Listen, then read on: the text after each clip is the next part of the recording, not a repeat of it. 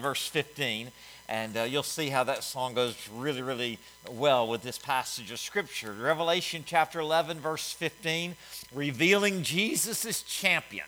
That's what Revelation really does reveal to us. There's all manner of issues that go on in our world, all manner of issues that go on in our lives, and Jesus is the champion of every battle he wages. Amen? So look, if you will, in Revelation chapter 11 and verse 15.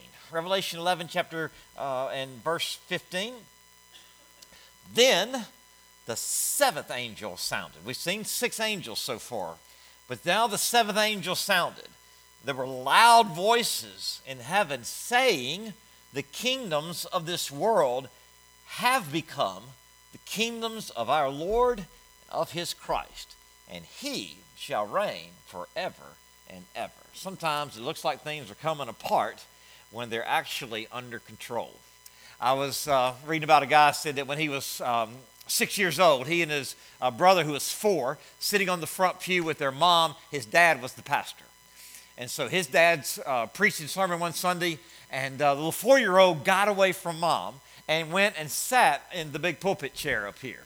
And so he's just sitting here. His dad's preaching. The little 4-year-old's just sitting in the pulpit chair. Well, his mom whispered to the 6-year-old, said, go get your brother. And so he's like, go get your brother. Your mom's too embarrassed to go get him, right? Mom says he's going to send the 6-year-old after. So the 6-year-old came up here and said, come on down. And he went, no. And so he tried to grab him and pull him down, and the 4-year-old took a swing at him. Well, when he did, the 6-year-old took a swing back. So now they're fist fighting. Mom's on the front pew, dad's preaching, 4-year-old, 6-year-old's fist fighting in the pulpit chair. It looks like the service is coming apart, right?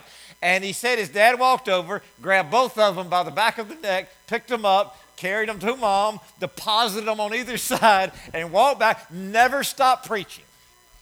Preached through never missed a beat, preached through the whole time. It looked like it was just about to come apart, but old preacher dad had it under control the whole way through. I like it when preacher dads have things under control, because I never seem like I do, but I like it when somebody else does. Well, what we've been looking at in Revelation is it looks like a world that's absolutely coming apart.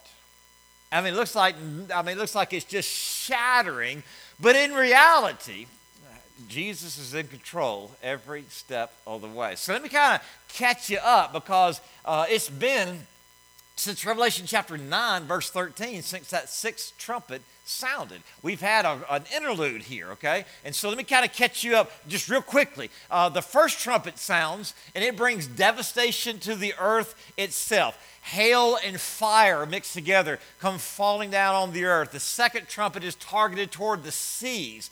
The sea, a third of the seas turned into the blood, a third of the living creatures in the seas died, and a third of the ships were destroyed. The third trumpet affects the fresh water. Fresh water on the earth turns bitter, and a lot of people die from trying to drink the bitter water. The fourth trumpet attacks the sky, affecting sun, moon, and stars. The Bible says that a third of the day was without light, a third of the sun was struck, a third of the moon, a third of the stars.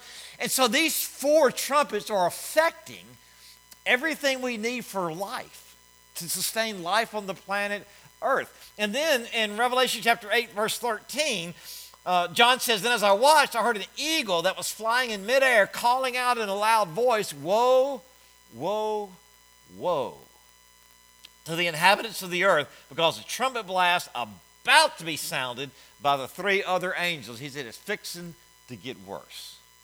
Whoa, whoa, whoa. And then the 5th trumpet sounds, and Satan is kind of released. You remember the locusts with a face like men and hair like women and stingers in their tails. And it seemed like this is some kind of demonic influence of some kind of supernatural attack comes on the earth. And then the 6th trumpet sounds, 4 angels are released along with an army of 200 million, maybe a demonic army, maybe just inspired by Satan. All of this is happening. And then we come to the 7th trumpet. The 7th trumpet, the word seven, the 7 in the Greek means completion. And so you think, man, this is going to be way worse, because I said, whoa, whoa, whoa, it's ramping up, it's ramping up, it's ramping up. And so you're thinking, man, this must be 500 million people, it's going to kill half the planet and all that kind of thing. And then you get to 11:15, and when the 7th trumpet sounds, it says, When the seventh angel sounded, and there were loud voices in heaven saying, the kingdoms of this world have become the kingdoms of our Lord and of his Christ, and he shall reign forever and ever. Almost a little bit anticlimactic, isn't it? You almost expect something a little bit bigger to happen, and it is going to happen, but it doesn't really take place until chapter 16. What we're going to see tonight is the seventh trumpet sounds, and out of this seventh trumpet, the seven bowl judgments, which really pick up in chapter 15. So what's going to happen is 11 to 15, we're going to see the rest of this chapter. God's going to tell us some things. And then we got 12, 13, and 14. It's not really going to relate to the seventh trumpet. It's going to take another break. It's going to be a long interlude before we pick up what happens. But in chapter 15, it's a really short chapter in Revelation, and it's just kind of really of a build-up to chapter 16. Is going to pick up where chapter 15 leaves off. But God has some things he wants us to see before that.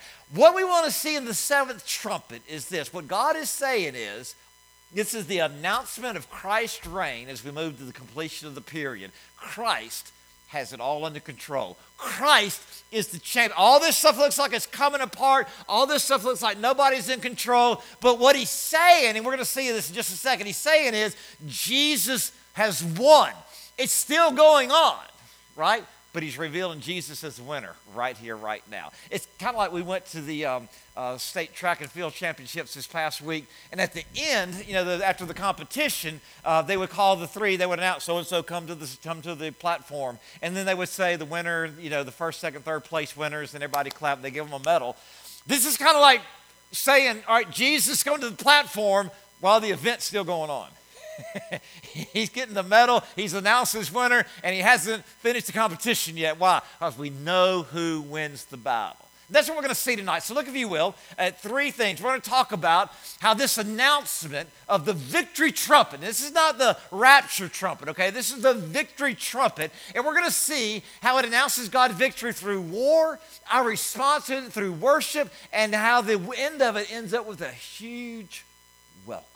All right, let's walk you through it. So first of all, let's look at the word war. There's still battles, there's still casualties, but the outcome has been decided. Now watch, look at verse 15, and I want you to watch verb tenses, if you will. The seventh angel sounded, and there were loud voices in heaven.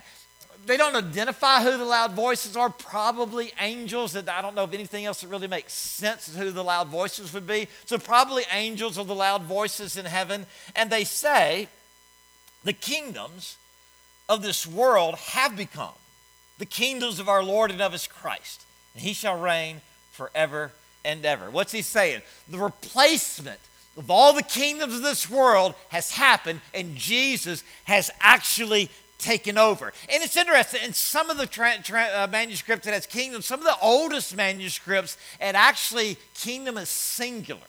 The kingdom of this world. And the idea there is the kingdom of this world is not, the physical earth. It's all the people of the world that are opposed to God. And the seventh trumpet says, y'all are on the losing team. Christ has actually already won. He's acting to take over. Christ is acting to take over what is rightfully his, and he's going to enforce his rule in a way he hasn't done yet. Because you see, Satan is called what? The god of this world. He's called the prince of the power of the air. He's called the ruler of this world. Now, he only has the power that God grants him. He only can do what Jesus allows him to do. But what this announcement is, that Christ is going to enforce the victory in a real and literal way where his will truly is done on earth as it is in heaven. And we'll see that in chapter 15 and chapter 16. Now, we really don't get the fullness of this verse until chapter 18, 19, and 20, where the wicked are judged. Christ comes back, sets up his millennial kingdom, and puts all things right, really in chapter 20 at the end of the Battle of Armageddon. So all this hasn't happened yet, but he writes, now watch this, he writes it like it's already happened. Notice what he says, the kingdoms of this world have become. Now, it's actually in reality not going to become until a little bit later when he enforces this through. Why does he say it's already happened? In the Greek language, this is what's called the prophetic past tense, where God writes something that's going to happen in the future like it's already happened.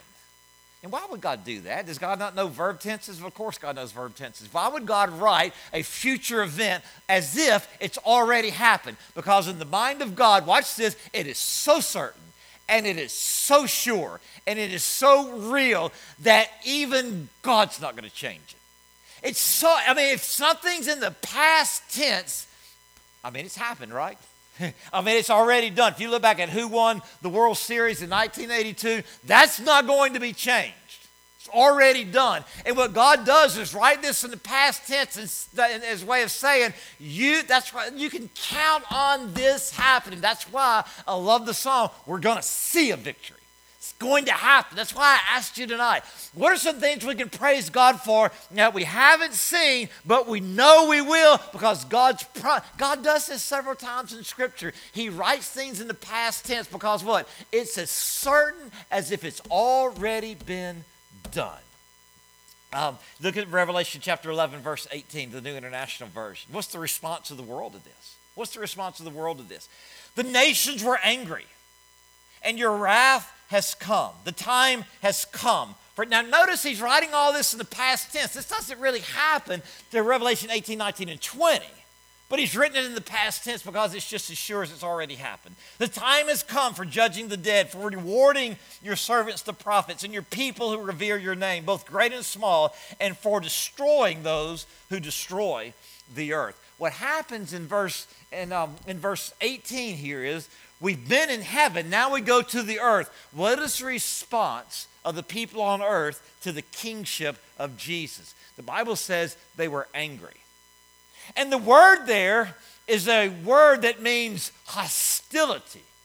It's a word that means they were enraged. It's a word it's not a word for terror, it's a word for absolute rage against God. You would think by this time the world would repent. You would think at all the stuff that's going on, all the tragedy, all the heartache, you would think with all the pushing against the very survival of the race, people would be falling down and calling on God, but they're not. Some will. But how many of you know some people are going to fight God to the bitter end and then face the judgment of God? And we do it in our own daily lives. The kingship of Jesus is not easy to surrender to, is it? And how many times have you done this as I have? God's called you to submit an area of your life to Him, your time, your money, your attitude, your viewpoint, different things like that. And God's called you to surrender this viewpoint to Him, surrender your time, surrender that secret sin to Him. And you fought Him, and you fought Him, and you fought Him. And it was such a relief when you finally surrendered. Amen?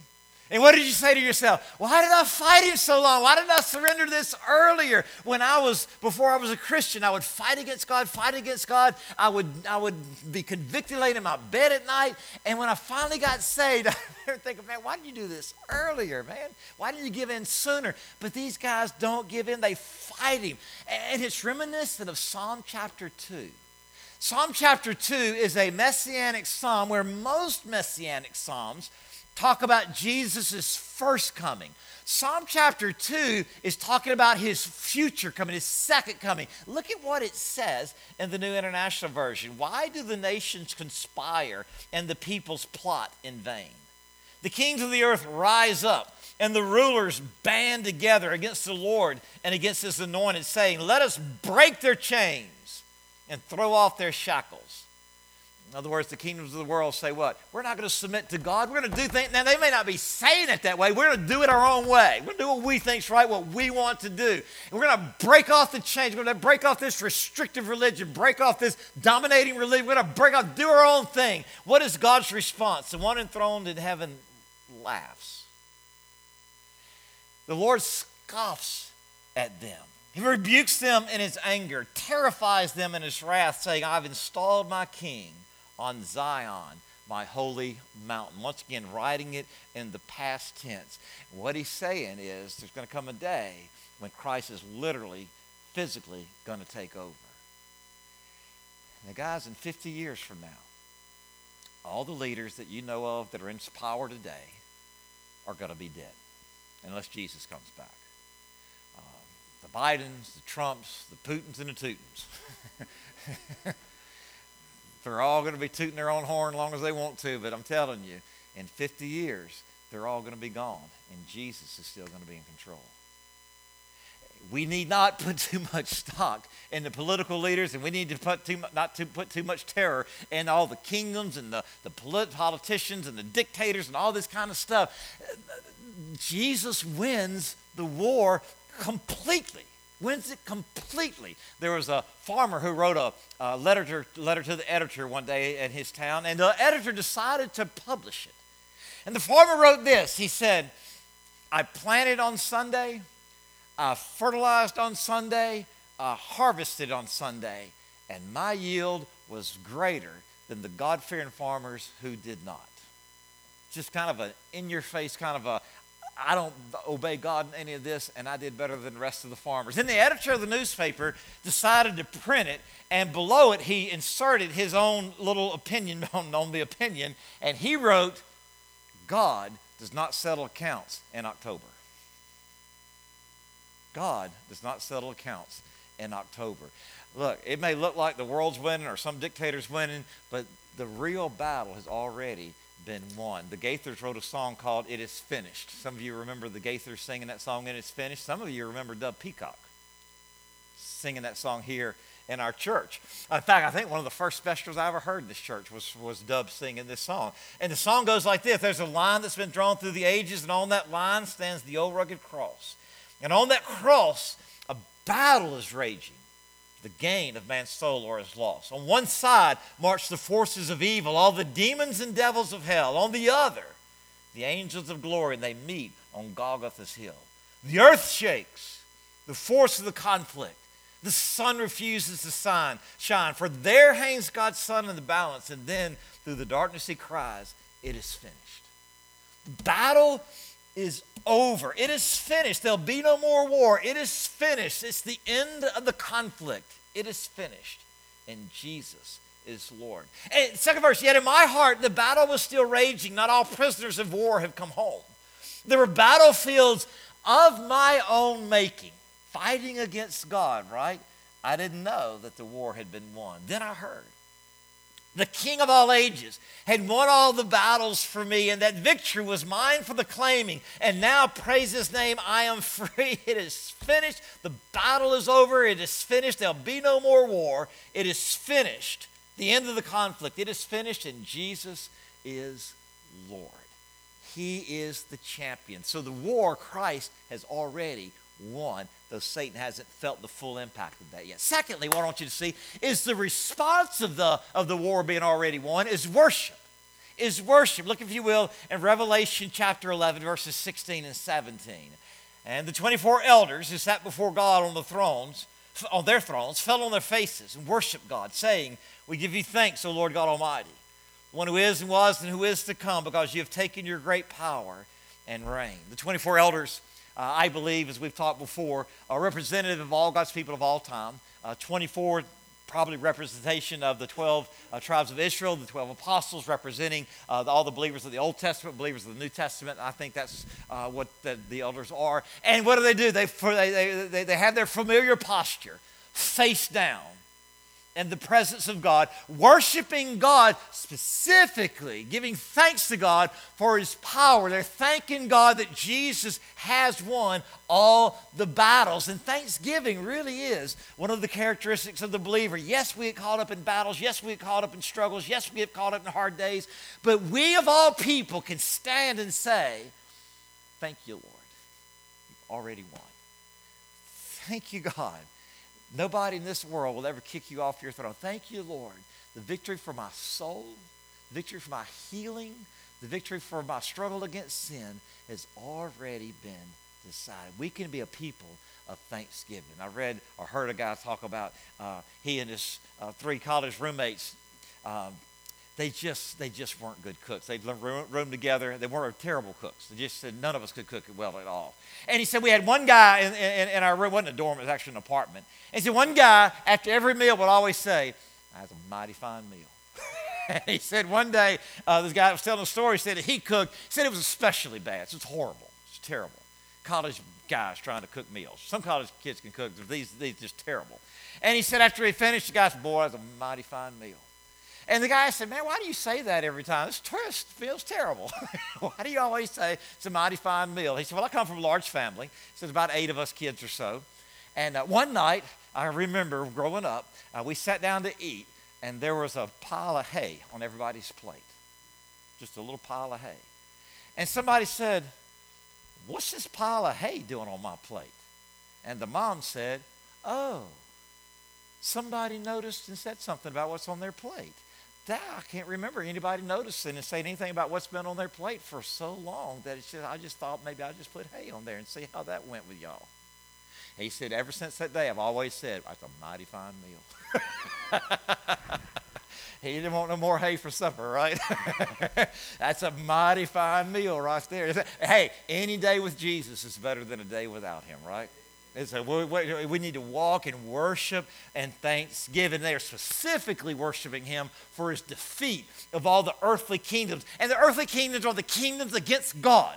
The mankind in opposition to the kingship of Jesus. And Jesus Christ will rule clearly and effectively and absolutely one day. And we know that's not happening today, right? We haven't seen it. He's in control, but he is not enforcing his rule like he will one day. And all you got to do is turn on the news. I was turning on the news the other day, and it was another country with refugees fleeing from it. You know, refugees are fleeing their countries. It's not because their rulers are doing such a good job. It's because they're doing a terrible job. It's because they're self-centered and selfish and ineffective and looking out for themselves. And I just thought I'd look it up. And here's, it's fairly recent, not completely up to date, but within several months ago, the number of refugees from the leading countries. The Syrian Arab Republic has 6.8 million refugees fleeing from them right now. Ukraine has 5.4 million, of Afghanistan 2.8 million, South Sudan 2.3 million, Myanmar 1.2 million. All of that going on, that many people, they don't want to leave their countries. They have to because of the evil rulers that are in place. One day, there's going to be no need for refugees, amen? Because Jesus is going to be king, and we can choose Jesus as our king, choose to worship him today, and choose to live under his rule today. And that's what they're worshiping him. They're thanking him. One of the things I've noticed in Revelation that I would love for us to really clue in on tonight is how worship is different in different chapters. Worship is not just the same thing every time, but they're in tune with what's happening with God, okay? They're in tune with what's happening with God. Over in Revelation chapter 8, there's silence in heaven for half an hour. Here in Revelation chapter 11, we've got loud voices talking in heaven. We've got trumpets blowing in heaven. You got the 24 elders face down on their face before God. Look, sometimes in worship, we just need to be quiet. Sometimes in worship, we need to be loud. Sometimes in worship, we need to be face down. We even had a friend of mine ask me not too long ago. He said, in your quiet time, do you ever find yourself just face with your nose stuck in the carpet before God? I said, yes. Why? You respond to what God is doing. And sometimes it's a time for joy. Sometimes it's time for weeping. And I don't want us to get caught in a situation where we're just listening and we're not responding to what God's doing. Sometimes it's singing loud. Sometimes it's hands raised. Sometimes it's weeping on an altar. Sometimes it's sitting and contemplating what God is saying. But we need to respond to what God is doing in our worship time. We are thanking God tonight that he won the war. It's been settled. That calls for great worship and thanksgiving from his people. And then last of all, I want you to see the welcome that we see here in Revelation chapter 11. What a great word of victory. This is a huge victory. Look, if you will, at Revelation chapter 11, verses 18 and 19. When the nations were angry, and your wrath is come, in the time of the dead they should be judged. Watch this. And you should reward your servants. Who is he going to reward? Watch this. The prophets and the saints and those who fear your name, small and great. And should destroy those who destroy the earth.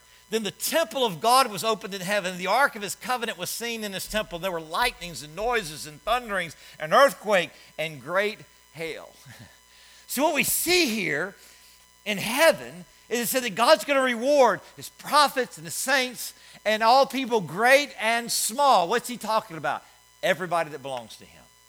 Everybody that belongs to him. The words great and small are used about 40 times in the Old Testament. And it's a phrase that means everybody. Okay, small and great. And so God is saying here that the temple has been opened in heaven. They see the Ark of the Covenant. And what does he say? In the midst of all the judgments, in the midst of thunderings and hailstorms and all this stuff, God opens up heaven itself and says what? Welcome.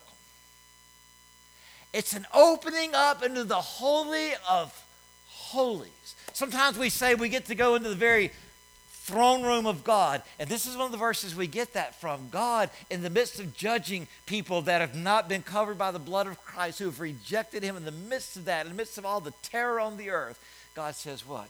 Come up close. Come up close. He opens the temple.